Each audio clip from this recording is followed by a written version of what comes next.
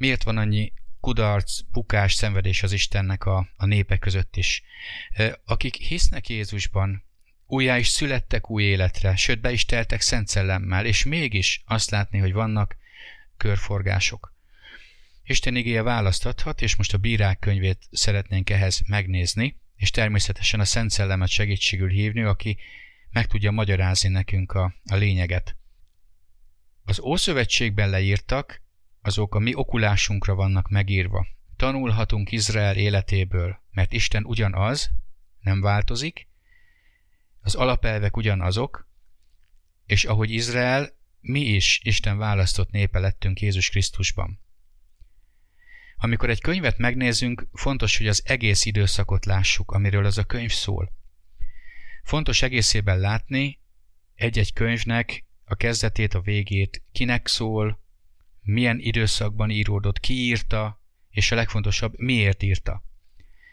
A Biblia, ami azt jelenti egyébként, hogy könyvek, több könyv sorozata, 66 könyvből áll, de eredetileg Isten azért választotta ki ezt a 66 könyvet, mert így egészében van egy nagy üzenete Istennek az emberhez. Amikor Bibliát tanulmányozunk, vagy akár tanítások hangoznak el, akkor vagy egy Biblia verset körbejárunk, vagy van egy témánk, amihez különböző Biblia verseket választunk, de igazából nagyon sokszor ez nem a teljes képet tudja nekünk mutatni, hanem gondoljátok végig azt, amikor egy könyvet egészébe el tudtok olvasni, vagy egy levelet az Új Szövetségben egészébe elolvastok, akkor egész más képet ad, mint amikor csak rész igéket vesztek ki belőle. Ezért nagyon javasolt, hogy ha elkezdünk egy könyvet, akkor a lehető legtöbbet olvassuk el belőle, és akár a fejezet számokat és a vers számokat is figyelmen kívül hagyhatjuk, ezek ugyanis nem Isten igéjének a szerves részei.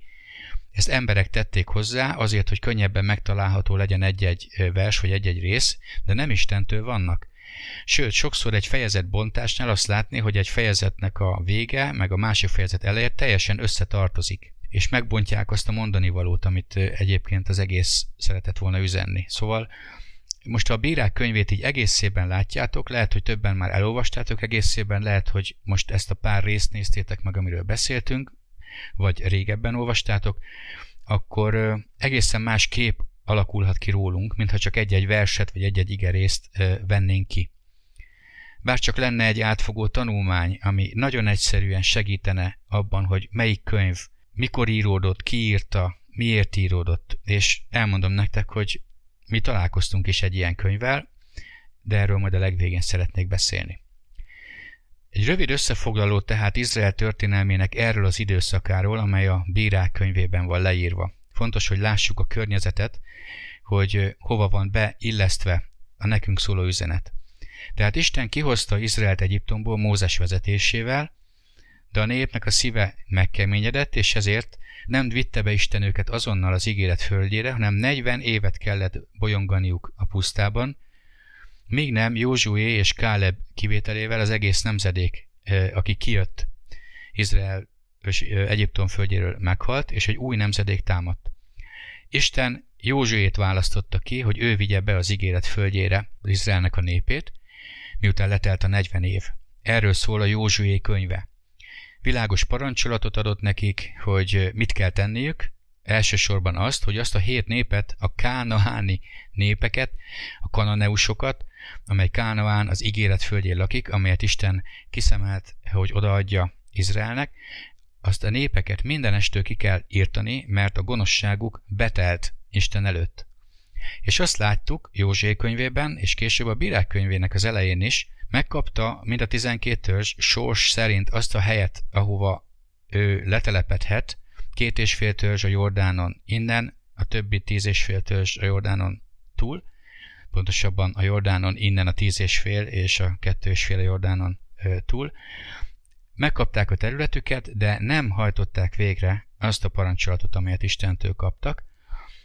Bár ott voltak azon a földön, elfoglalták azt a földet egymás segítve, de nem ölték meg, és nem írtották ki azokat a népeket. És majd meglátjuk, hogy ennek miért lesz olyan nagy jelentősége. Aztán, amikor ki lett osztva a népnek a megfelelő területe, akkor Józsué, majd az őt követő vének, akik ismerték az Urat, meghaltak, Az ő idejükben Izrael az Urat szolgálta és követte, de az új nemzedékről már azt olvassuk, hogy nem ismerte sem az Urat, sem a tetteit, és így eltávolodtak Istentől, és életveszélyes helyzetbe kerültek. Ha a Bírák könyvét elolvassuk, akkor úgy tűnik, hogy valami nagyon nincs rendben Isten népével, állandóan bajba kerülnek. A saját földjükön, amit Istentől kaptak ígéretként, idegen népek uralma alá kerülnek rendszeresen. Pedig Isten nekik adta ezt a földet. Ugyanakkor azt is látjuk, hogy Isten nem vetette el az ő népét, amikor kiszolgáltatottá váltak az ellenségeiknek, mert bár Isten azt mondta nekik, hogy ha ezt teszitek, akkor nyomorgatni fognak benneteket, de azok nem tudták elpusztítani soha Izraelt, és ez nagyon jó okot ad ma is a reménységre. Én most csak 2 nagyon fontos felfedezést szeretnék tenni, ami tanulság a mi számunkra. Isten megparancsolta, hogy minden népet írtsanak ki, senkit se hagyjanak életbe, és hogy ne kössenek velük szövetséget, rontsák le az oltáraikat, Isten tiszteleti helyeiket, eszközeiket semmisítsék meg, és ne házasodjanak a fiak és a lányok, ne adják az ő lányaikat az ő fiaiknak, és ne vegyék az ő lányaikat a saját fiaiknak, hogy ezen keresztül a családok összeforjanak. Isten figyelmeztette Izraelt Józsuén keresztül, hogyha megteszik, amit az Úr mond nekik, akkor maga az Úr fogja kiűzni az ő ellenségeiket előlük, és harcol értük. De ha nem engedelmeskednek az igének, akkor el fog gerjedni az Úr haragja ellenük, és nem űzi ki az ellenségeiket, sőt, az ellenségeik kezébe fogja őket adni. Mi történt? Izrael elfoglalta a területeket, de egyetlen egy törzs sem űzte ki 7 kánaani nép közül azt, aki az ő területén volt. Nem űzte el, és nem pusztította el a kánaani népeket, hanem megtűrte őket, és bár adófizetőkké tette őket, tehát uralmuk alá vonták őket, szolgáikká tették őket, de azok a népek megtarthatták az isteneiket, a szokásaikat, a hagyományaikat. A másik dolog pedig, ezeknek a kánaáni népeknek a laza erkölcse, bálványimádása túl nagy kihívást jelentett Izrael számára, és Izrael elkezdett vonzódni ezekhez a népekhez és a népek isteneihez, elkezdtek házasodni, vegyes házasságok jöttek létre, és ezeken keresztül a pogány istenek, szokások bejöttek Izrael életébe, és elkezdtek szembe hatni az egy élő igaz Istennel való közösségre és kapcsolatra, ami azt jelenti, hogy elkezdték rombolni, aláásni Izrael Istenével való közösséget és kapcsolatot. Zárójelbe jegyzem meg, hogy sokszor látni ezt hívő, hitetlen kapcsolatban, házasságok esetén. Vannak nagyon jó példák, amik nem így vannak, de a túlnyomó többségében ezt láttuk, hogy inkább hat a hitetlen a hívőre, mint fordítva. Sokszor a hívőknek nincs elég erejük, és inkább eltávolodnak az isteni parancsolattól, ami azt mondja, hogy ne legyetek közösségben és felemásigében hitetlenekkel. Zárójelbe zárva. A Bírák könyvében azt is olvassuk, hogy Isten elküldte az ő angyalát, és megintette Izraelt azért, mert nem írtotta ki a pogány népeket, és azért azt mondta, hogy nem is fogja most már akkor kiírtani őket, nem is fogja őket kiűzni Izrael elől, hanem próbaként, tüskeként ott fog maradni Izrael oldalában, és mi volt azok? Hogy meglássa az Úr, hogy megtartják-e az Úrnak az útjait, mint Józsué idejében. Izraelnek az Istennel való kapcsolata felhígult, ezért a hitük erőtlenné vált, és emiatt egy már-már egyhangúnak tekinthető körforgásba kerültek. Ha a Bírák könyvét megnézitek, akkor összesen 7 ilyen körforgást láttok, ahol ugyanaz történik. És nézzétek meg, mindjárt beszélünk róla, mi is történt. Először is Isten kiszolgáltatta Izraelt az ő ellenségeinek, akik fosztogatták, leigázták őket. Ez sokszor sok-sok éven keresztül történt. Akár 20 éven keresztül is. Azután, amikor eljött az idő és már belefáradtak ebbe, Izrael fiai könyörögni kezdtek a nyomorúságban, Isten pedig megkönyörült rajtuk, és küldött egy bírót, egy szabadítót, akivel vele volt, akin Isten szelleme megnyugodott, és ő általa megszabadította Izraelt adott törzseit az ellenségnek a kezéből. Itt jegyzem meg, hogy amikor a bírákról beszélünk, akkor egy bíra nem mindig egész Izrael, mind a 12 törzsre vonatkozóan volt, hanem volt, ahol északon volt egy bíra, volt, ahol középső részen volt egy bíra, volt, hogy délen volt egy bíra, de maga az alapelv az ugyanez. És amikor megszabadultak Izrael fiai az ellenség kezéből, akkor egy hosszabb békés időszak következett, sokszor egy egész generációnyi 30-40-50 év eltelt, pontos számokat láthatjátok a Bibliába. De mi történt ezután? Izrael fiai újra megszegték az ígéreteket. Újra jött a nyomorúság, újra jött egy leigázó nép, és letértek Isten útjáról azért, mert újra elkezdték idegen isteneket szolgálni.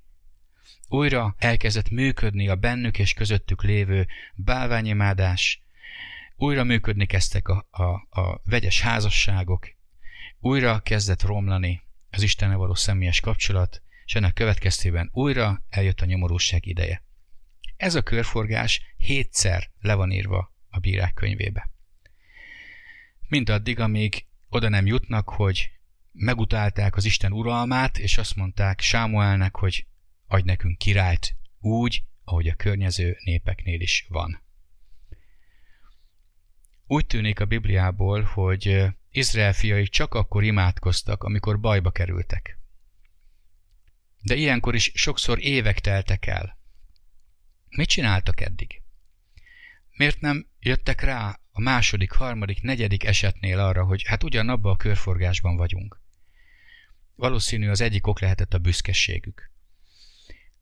És valahol úgy volt bennük, lehet, nem tudom, hogy hát Isten velünk van, eddig is megmentett, biztos meg fog ezután is.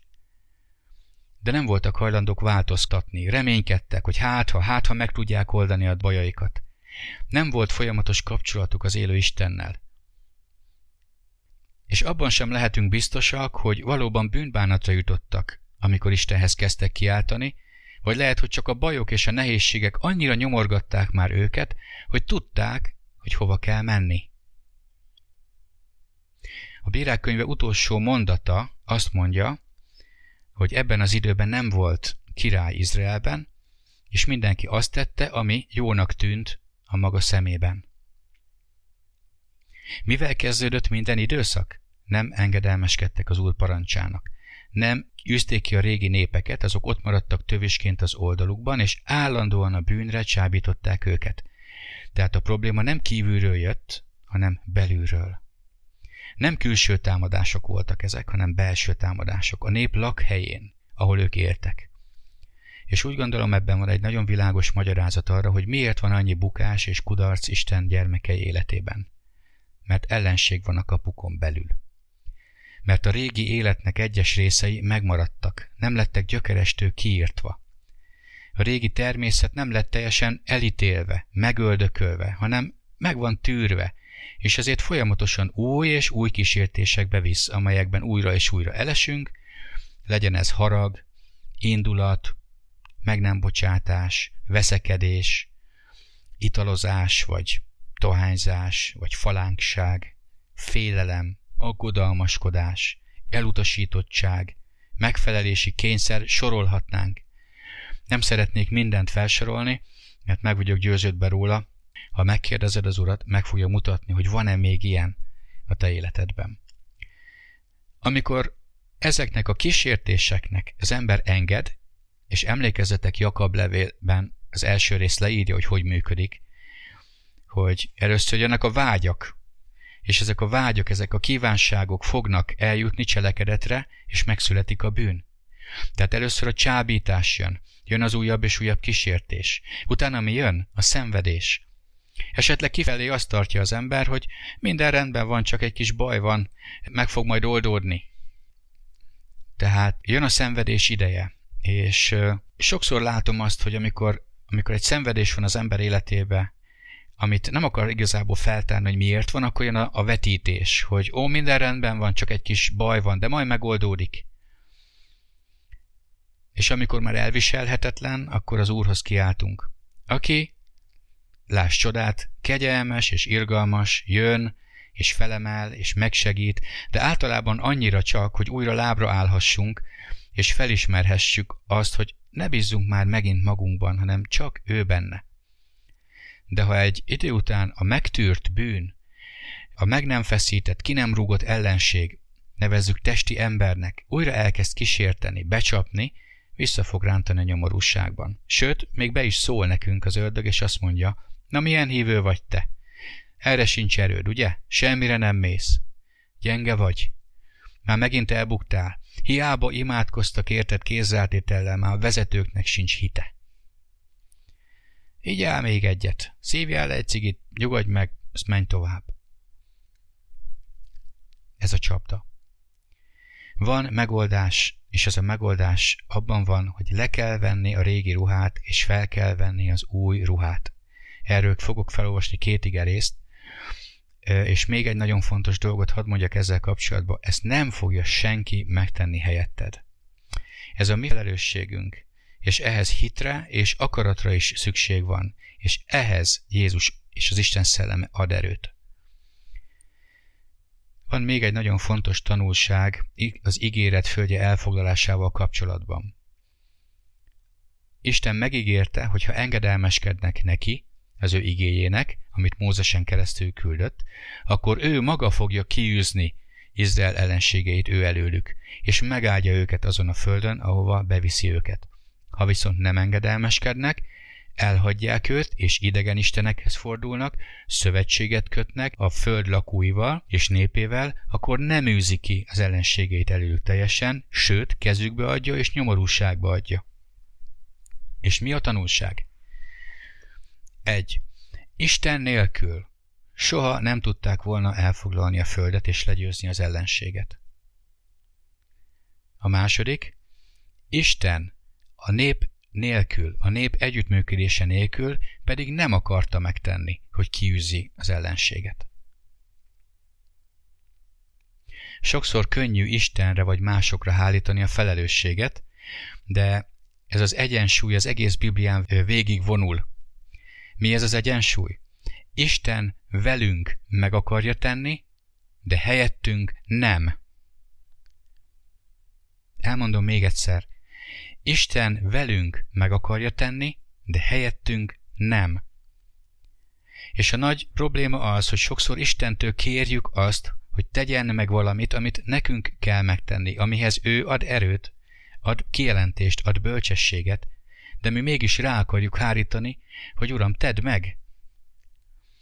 Nem arról van szó, hogy Isten nem lett volna képes kiűzni Izrael elől a kánaáni népeket. Nem arról van szó, hogy Isten nem lenne képes téged megszabadítani egyetlen szempillantás alatt minden betegségtől, minden bajtól, minden szenvedélytől, hanem arról van szó, hogy nem akarja nélküled megtenni. Együttműködést vár.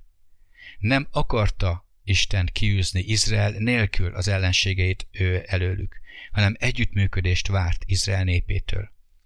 És ez nem más ez az együttműködés, mint a hit az ő beszédében, egy élő hit, amely cselekedetekben meg is mutatkozik. Hogyan avatkozik be Isten az ember életébe? Először is az ő beszédén keresztül. Szól az Istennek az igéje, és olyan nagy kiváltságunk van, hogy olvashatjuk többféle fordításban, többféle nyelven az Istennek az igéjét. Hallgathatjuk az Isten igéjét, már vannak felmondott bibliák, amelyeket audiobibliaként tudsz hallgatni bárhol, bármerre, amerre jársz. Szól hozzánk. Ez az első, ahogy beavatkozik az ember életébe. A második, a tetteink keresztül. Nyilvánvaló jeleket és csodákat tett és tesz. Izrael életében is. Józsué könyvében, ha megnézitek, Isten nagyon nyilvánvaló, egyértelmű jeleket és csodákat tett. De a Bírák könyvében is, ha megnézitek a bírák szabadítását, csak Gedeonra gondoljatok, 300-zal neki menni egy több százezres vagy akár milliós seregnek. És mégis, ez a sok jel, ez a sok csoda, ezek a nyilvánvaló beavatkozások azok, amelyeken keresztül Isten jelzi, hogy ő jelen van, hogy ő valóságos, hogy ő él. Isten tehát így avatkozik az ember életébe, az ő beszédén, igéjén keresztül és az ő tettein keresztül. Mit vár az embertől? Azt várja az embertől, hogy bízzon benne, hogy ne féljen, hanem hogy hittel fogadja el az igét és cselekedje is meg. Emlékezzetek csak Jerikóra. Mit kért Isten az embertől? 7-szer járják körbe minden nap egyszer, és a 7. nap 7-szer némán és csendben Jerikónak a falait. Ezt kérte Isten, és Izrael népe válaszul, elhitte ezt a szót, és megcselekedte. És amikor végig járták az utat, a legvégén kiáltottak, és Jerikó falai ledőltek, méghozzá belülről kifelé dőltek le. Tehát azt várja Isten az embertől, hogy bízz bennem, hogy ne félj, fogadd el, hogy én szeretlek, veled vagyok, és jót akarok neked. Charles Spurgeon, akit sokan ismertek, azt mondta egyik mondásába, hogy imádkozz úgy, mintha minden Istenen múlna, de cselekedj úgy, mintha minden rajtad múlna.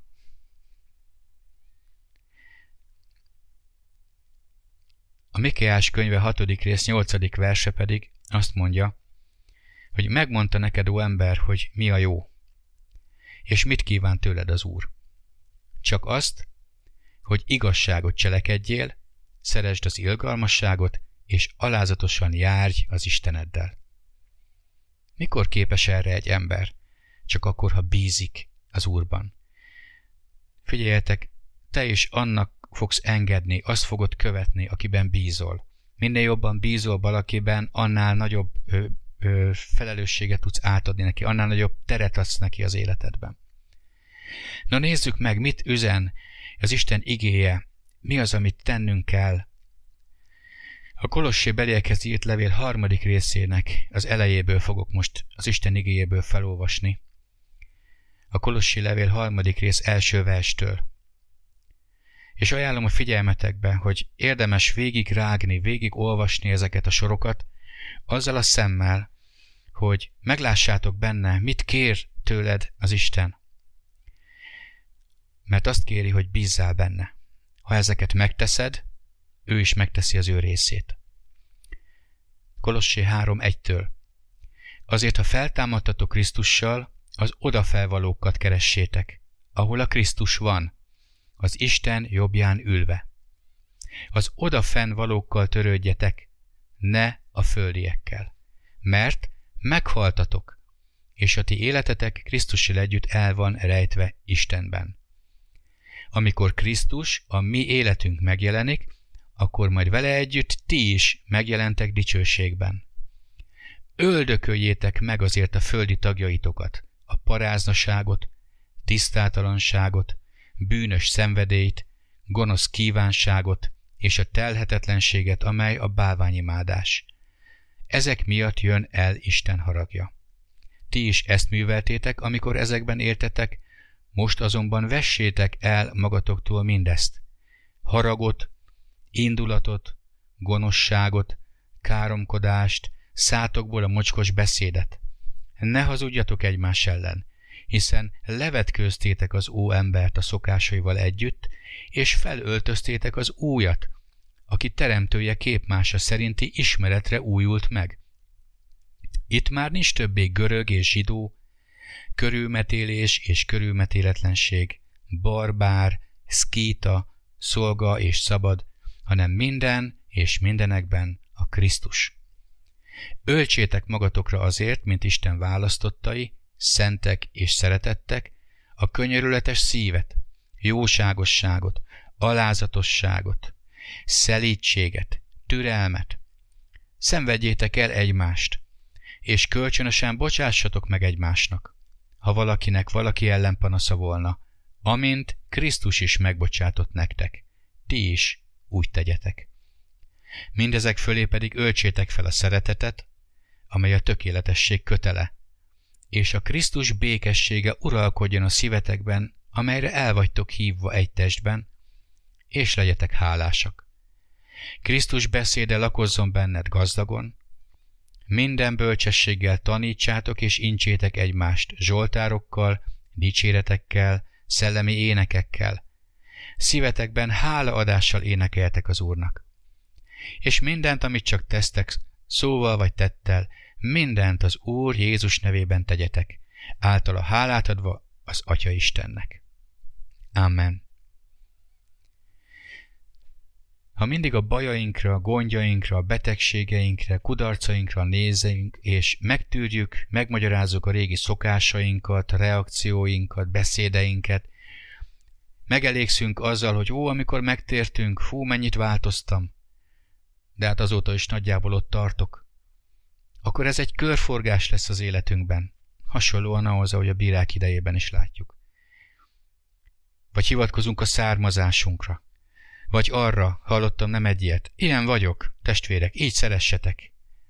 Akkor nem a régi életet tápláljuk, és nem azt használjuk magyarázatként Isten igéjével szemben. Ez nem egy büszkeség, amely Izraelt is jellemezte? Isten népe vagyunk, ugye hirdették fennen, és mégsem tartották meg azt, amit Isten nekik mondott. És ezért sokszor kudarcot szenvedtek el. Jézus is azt mondta, miért mondjátok nekem, hogy Uram, Uram, ha nem teszitek, amit mondok. Olyasmi ez, mint a pusztai vándorlás ideje Izrael életében. Isten kihozta Egyiptomból az ő népét, de nem kerültek még be az ígéret földjére. Egy köztes állapotban voltak. Megrekedtek a pusztaságban. Nem voltak hitetlenek, de élvezni sem tudták azt a teljes áldást, amire Isten kiválasztotta őket, mert valahol menet közben megrekedtek. Vajon hány hívő lehet most ugyanígy? A zsidó levél szerint Józsué nem tudta bevinni a népet a nyugalom földjére, és ezt mutatja a Bírák könyve is. És mi ez a nyugalom? Hát sokszor azt gondoljuk, hogy nekünk, újszövetségi hívőknek a nyugalom az a menny lesz, majd ott fogunk igazából megnyugodni. De a Biblia és a zsidó levél 4. részét, ha utána olvassátok ennek, meglátjátok, a nyugalom nem egy hely, hanem a nyugalom egy állapot. Amikor megnyugszunk a magunk cselekedetében való bízástól, és teljesen bízunk az Úrban, amikor teljes békességünk van abban, hogy ő vezet és megőriz, és végig fog vinni bennünket ezen a viszontagságos földi életen is, amely nem a mi otthonunk, csak egy átmeneti időszak, átmeneti hely az életünkben. Amikor győzni tudunk egy próbában Isten segítségével és vezetésével, amikor békesség lesz a szívünkben és elménkben, ez a nyugalom helye. Ugyanerről ír az Efézus levél 4. részében Pál apostol, hogy ez a békesség, amely minden értelmet felülhalad, megőrzi a szíveinket és a gondolatainkat, de ennek van előzménye.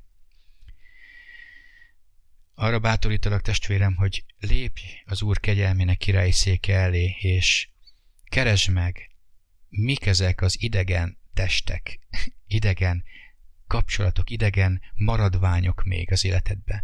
Mik ezek a régi élet maradványai? Beszélt itt a Kolossi levél nagyon sok mindenről, és én erről most nem szeretnék részletesen, hanem arra kérlek, szállj időt rá, és a Kolossi levél 3. rész első verstől egészen a 17. versig olvastuk fel. Nézd át, gondold át, nézd meg a saját életedet, hogy valóban ezt teszed-e, ebben tudsz-e járni. Ha azt látod, hogy nem, akkor nézd meg, hogy miért. Biztos vagyok benne, hogy az Úr meg fogja neked mutatni az okot. Nem kell hozzá egy külső ember. Izraelnek sem volt szüksége semmiféle állandóan küldenie az Úrnak prófétákat, hiszen ott volt az üzenet, ott volt nekik Mózes, ott volt Józsué, ott voltak a tanítások. Mindenki tudta, hogy miről van szó. Nem kellett még újabbat és újabbat kitalálni vagy küldeni. Most is sok-sok hívő kérdezi, miért lehet ez a baj? Miért ez a probléma az életemben? Miért van ez az állandó fönt-lent állapot? De a válaszok már megszülettek, és benne vannak a Bibliában. Sőt, már lehet, hogy sokszor hallottad is, csak így elment a fül mellett. Nézd meg ezt a Kolossi levél 3. részt. Beszél arról, hogy le kell vetközni a régi embert. Ez kinek a feladata? Nem Istené, hanem a tiéd és az enyém. Itt hibázunk nagyon sokszor, hogy azt várjuk az Úrtól, Uram, szabadíts meg, itt vagyok. De az Úr azt mondja, én már mindent megtettem Jézus Krisztusban. Én kész vagyok téged megsegíteni, de a te lépésedre várok. Emlékeztek? Isten nélküled nem akarja megtenni. Isten nélküled nem akar megszabadítani. Mert hogyha ezt megtenné, akkor te újra beleesnél, mert semmi erőfeszítést nem kéne hozni érte. Emlékeztek talán, amikor valamit úgy kaptál, hogy megdolgoztál érte, egész más volt, akár gyerekként, mint hogyha csak ajándékot kaptál. Szeretnék még egy igerészt is megmutatni nektek, ez az Efézusiakhoz írt levél 4. részben van. Méghozzá a 17. verstől.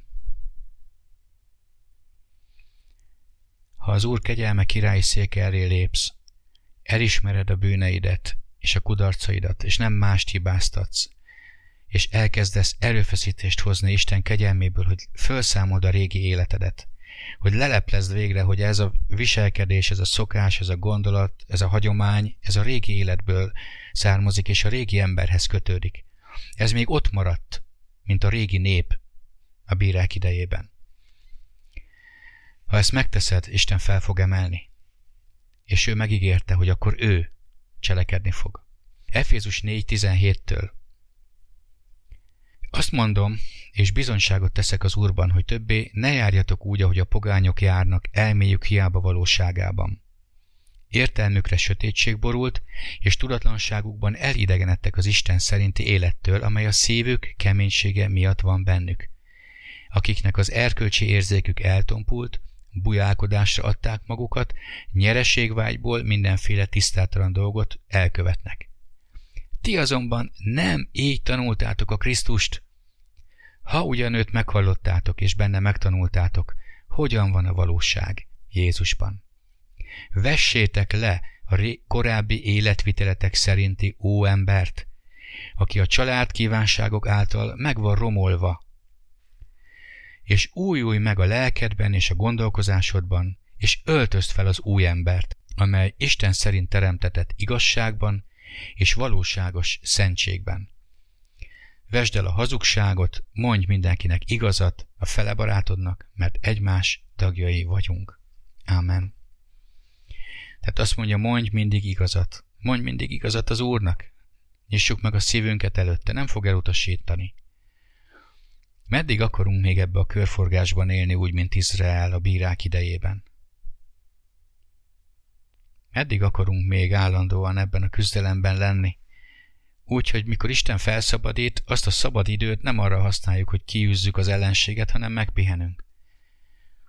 A mi kis csoportunkban egy kérdés merült fel, én tettem föl, mert gondolkoztam és foglalkoztat.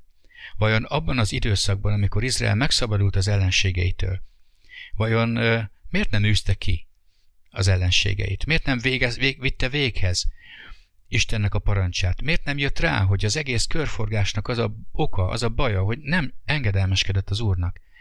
Miért nem szakították meg a kapcsolatokat, a házasságokat, ahogy Esdrás idejében is látszik? Hogy ez valamilyen szinten megtörtént, hogy megtisztítsák és tisztán maradjon a nép. És miért nem pusztítottak el a kánaáni népeket? Pedig akkor békesség volt. Látták, hogy Isten szabadító, és velük van. Nem tudom erre a választ. Valószínű azért, mert amikor lehetséges, hogy azért, mert amikor megszabadultak, akkor megpihentek és örültek, hogy már nincs harc és nincs küzdelem. De ez egy csapda. Álkényelem, álbiztonság. Mert valójában ott marad a testben a vírus, a betegség, ami átkot hoz. Nem csak tüneteket kellett volna kezelniük, hanem a gyökerét kellett volna megoldaniuk a problémának. A test és a szellem egymás ellen harcol, ezt olvassuk az Isten igéjében, és ehhez kell akarat. Nem ahhoz kell az erő és a nagy akarat, hogy testi legyek, hogy dühöngjek, hogy haragudjak, irigykedjek, pletykáljak, hogy átadjam magam egy testi vágynak, hanem ahhoz kell az erő, hogy ezeknek ellenálljak. De a régi ember nem tud és nem is akar engedelmeskedni az Istennek. De az új ember akar és tud is engedelmeskedni Istennek. Az új élet, amelyet Istentől kaptál, amikor bemerítkeztél és új ember lettél, amikor újjászülettél hitáltal, ez az új ember képes arra, hogy győzzön. Hogy akarj és tudj változtatni. Mindenre van erőd a Krisztusban, mondja az ige. De ne feledd, Isten veled megteszi, de helyetted nem. A názáreti Jézus Krisztus evangéliumának teljes életet átváltoztató ereje van. Ha valaki csak a fejével tudja, de a szívéből nem hiszi a Jézus Krisztusról szóló teljes igazságot és evangéliumot, az nem tud győztes életben élni. Sok hívő belépett az Istennel való győztes életnek a kapuján, de letáborozott a bejárat után. Nagyon sok dologtól megszabadult, sok terhet levett róla az Úr, de utána tovább kell mennünk. Odafordulni Jézushoz és követni őt. Jézus nem azért jött, hogy elítélje ezt a világot, hanem azért, hogy megmentse. De erre a világra, az emberre, a benne lévő gonoszság miatt egy károsztató ítélet vár. Ezt egyébként a János evangélium 3. részében világosan el is tudjátok olvasni. Jézus Krisztusra kell emelni a szemeinket, a teljes evangéliumra. És mi ez a jó hír? A jó hír azzal kezdődik, hogy van egy rossz hír. Isten megteremtette a világot, az embert, férfivá és asszonnyá, hogy vele élő, mély, szövetségi kapcsolatban legyen. De az embert megtévesztette a sátán, kilépett az Istennel való kapcsolatából, fellázadt Isten ellen, és így megszakadt ez a közösség és a kapcsolat, és átok alá került a föld. De Isten már akkor megígérte, hogy készít egy megoldást. Az asszonynak a magva, úgy hiszem ő Jézus Krisztus. Ő rajta keresztül fogja Isten elküldeni a szabadulást és a gyógyulást a bukott ember számára. Krisztus testé lett a názáreti Jézusban.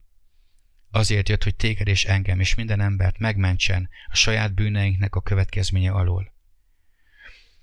Hát több mint 300 profécia vonatkozott a messiásra, amely Jézus Krisztus személyében mind beteljesedett. Kortársai láthatták, hallhatták és tudhatták, hogy ő kicsoda valójában, és mégiscsak nagyon kevesen ismerték fel. Láthatták az ő szolgálatát, láthatták, hogy különleges módon megjelenik rajta keresztül a mindenható Istennek a szeretete, kegyelme, gyógyító és szabadító ereje a pásztor nélkül való Izraelnek az életében. Aztán láthatták, ahogy váratlanul elfogják, keresztre feszítik, ártatlanul a bűnösök közé számlálják. Meghal, és a 3. napon üres a sír, feltámad a halálból, és megjelenik a tanítványoknak. És 40 napon keresztül tanította őket az Isten országára vonatkozó dolgokról, majd felemeltetett a szemük láttára a mennybe, és azt mondták az angyalok, ahogy láttátok őt felmenni, ugyanúgy fog visszajönni. És testvéreim, ebben az időben élünk. Várjuk az Úr Jézus Krisztust vissza a mennyből, hogy elvigye magával az övéit. És parancsot adott a tanítványoknak, és azt mondta, hirdessétek a bűnöknek a bocsánatát, a megtérésnek az igazságát az embereknek. Hogy Jézus Krisztus nevében a bűneinknek a bocsánatát veszi mindenki, aki hisz benne. És a tanítványok elmentek, miután megteltek Isten erejével, a Szent Szellemmel, és tanúskodtak, és ez van a mai napig is. És szeretnénk te és én, Jézus ilyen tanítványai lenni, akik nem csak élvezzük, hanem meg is osztjuk az Istennek az örömüzenetét. Igen, szeretnénk. A Cselekedetek könyve leírja ennek az időszaknak a kezdetét, de ez egy befejezetlen könyv. És názáreti Jézus visszajövetelét várjuk. És hogy mi fog történni ezután? Nagyon világosan látható. Jézus maga is profétált erről, és sok könyv beszél erről, hogy mi fog jönni, milyen lesz a Jézus Krisztus visszajövetelét megelőző időszak, és mi lesz azután, amikor ő visszajön. Testvéreim, ebben az időben élünk. Jézus Krisztus visszajövetele nagyon-nagyon közel van. Akiben megvan ez a reménység, az megtisztítja magát, amiként ő is tiszta. Nem szükséges egy ilyen körforgásban élnünk, mint a Bírák könyvében volt, hanem meg tudjuk szentelni az életünket, meg tudjuk tisztítani a szívünket, és tudunk erőt kapni ahhoz, hogy kijöjjünk már ebből a körforgásból, amely visszahúz és visszatart bennünket. Higgyétek el, hogy azok a hívő testvéreink, akik állandóan ebbe a Bírák könyve szerinti körforgásban élnek, ők saját magukkal vannak állandóan elfoglalva. Nagyon nehéz őket Istennek használni a mások felé. De Jézus vissza fog jönni. Először a felhőkig, majd arkangyal szózata szól, trombita harsan, és egy szempillantás alatt elragadtatnak a benne hívők, és föltámadnak előtte a benne meghaltak, és innentől mindenkor az Úrral leszünk.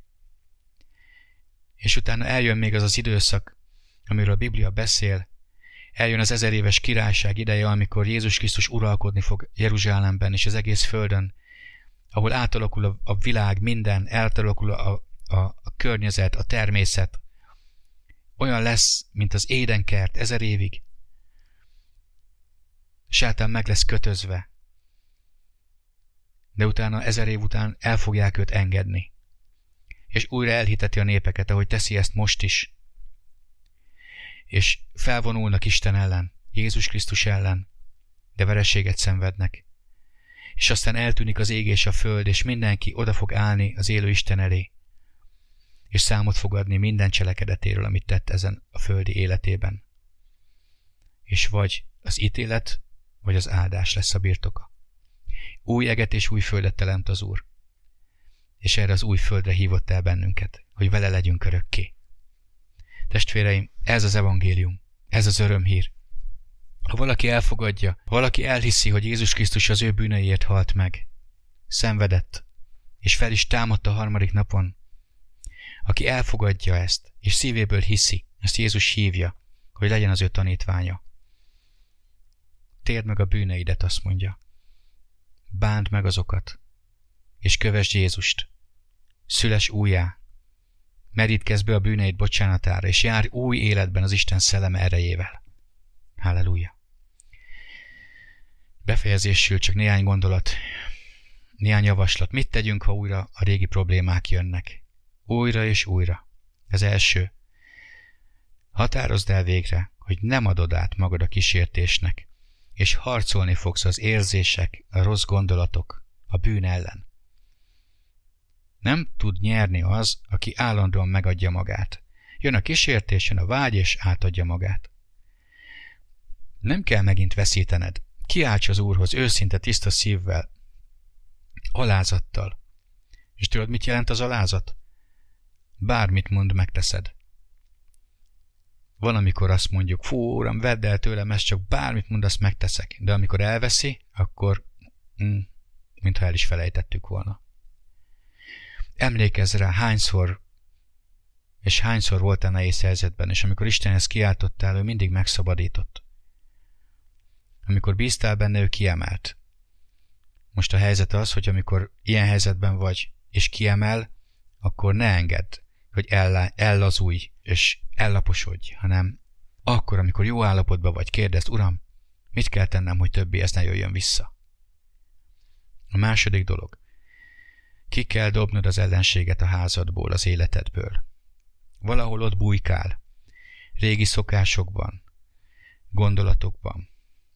Ne tűrd meg ezt a testi embert. Eddig is becsapott és hazudott neked. Azt mondtam, mi van, rágyújtasz, iszol, eszel, teszed ezt, teszed azt, nem okoz neked az kárt. Meg mi van ebben? Más is ezt csinálja. Az a testvér is ezt csinálja. Amaz is ezt csinálja.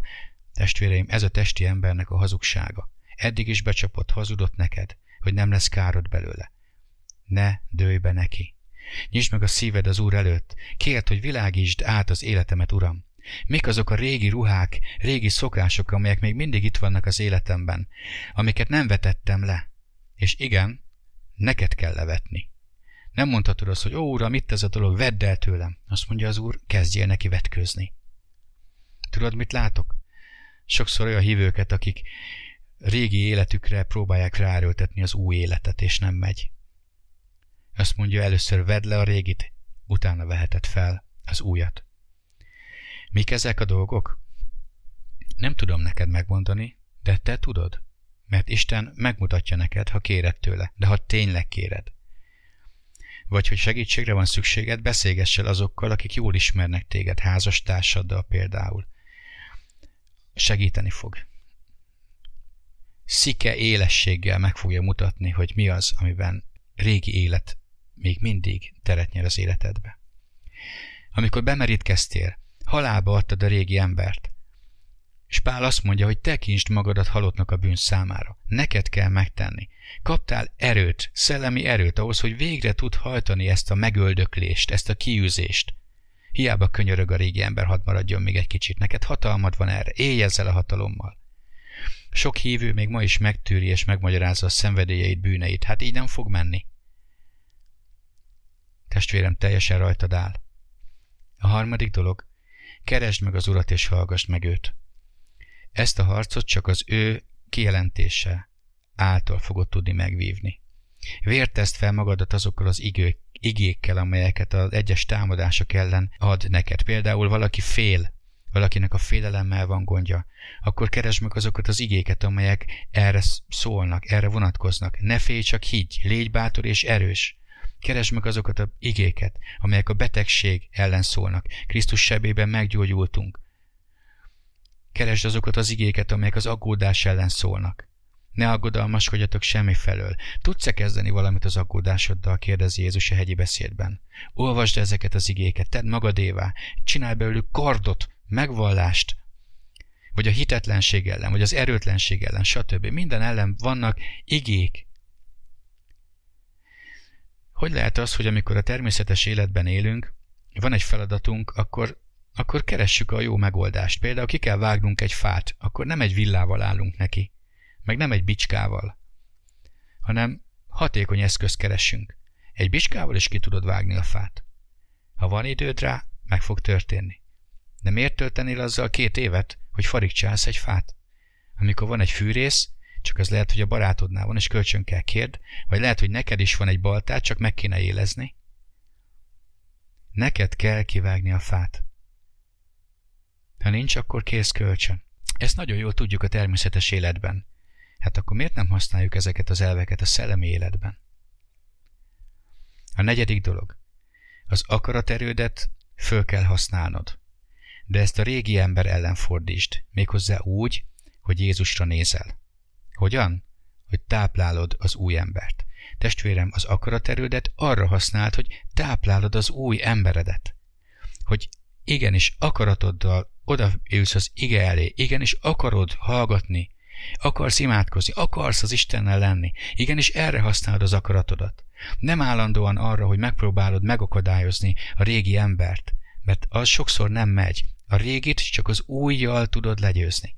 Vedd le a régi ruhát, és ne maradj meztelen, vedd fel az új ruhát. Mik ezek a ruhák? Olvasd el még egyszer a Kolossi levél 3. részét és az Efézus 4. részét, meg fogod látni. Tehát a 4. dolog, használd az akaraterődet arra, hogy járj az új emberben. Akarj szeretni, akarj megbocsátani, akarj szolgálni másoknak, és sikerülni fog.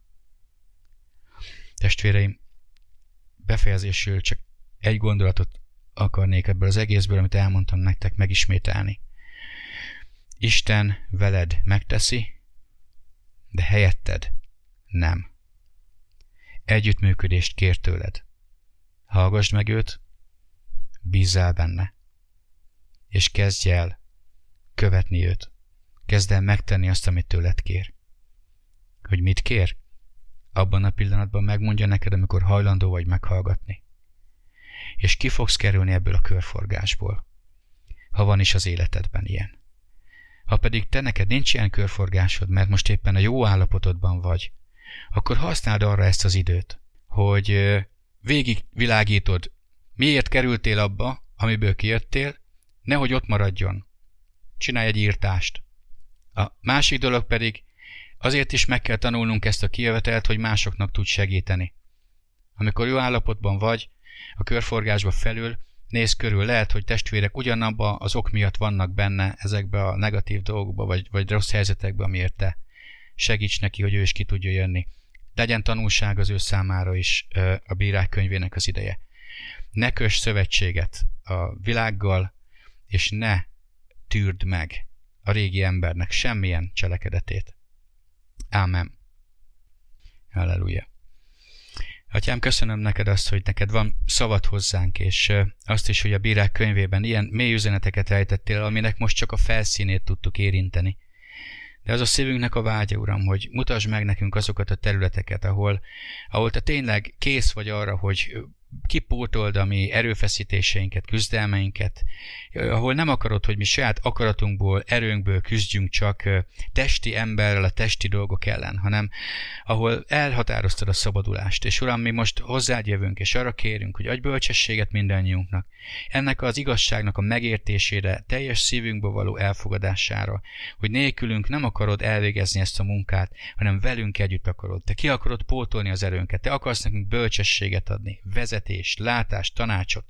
Nagyon hálásak vagyunk ezért. Én, Uram, imádkozom minden olyan szükségért, minden olyan helyzetért az én testvéreim életében, magam életében, és ahol látszik, hogy még a régi emberek ott maradtak, ahol még ott vannak kánaáni nép maradványok, ott vannak régi életnek a maradványai, amelyek visszahúznak, amelyek állandó csábítást jelentenek.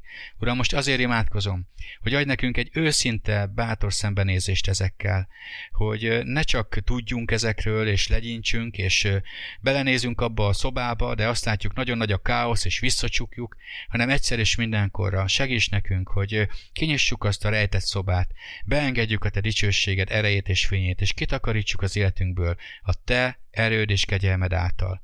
Uram, én hiszem, hogy nincsen lehetetlen azoknak, akik benned bíznak, mert Istennek semmi nem lehetetlen. És ha átadjuk a teret neked, akkor te velünk együtt mindent el fogsz tudni érni, amire nekünk szükségünk van ahhoz, hogy be tudjuk tölteni a küldetésünket. Én, Uram, azért imádkozom, hogy ebből az üzenetből te mindenkinek mutasd meg azt, amire leginkább szüksége van az Úr Jézus nevében, hogy ne csak hallgatói, hanem megcselekvői is tudjunk válni a te beszédednek. Jézus nevében. Amen.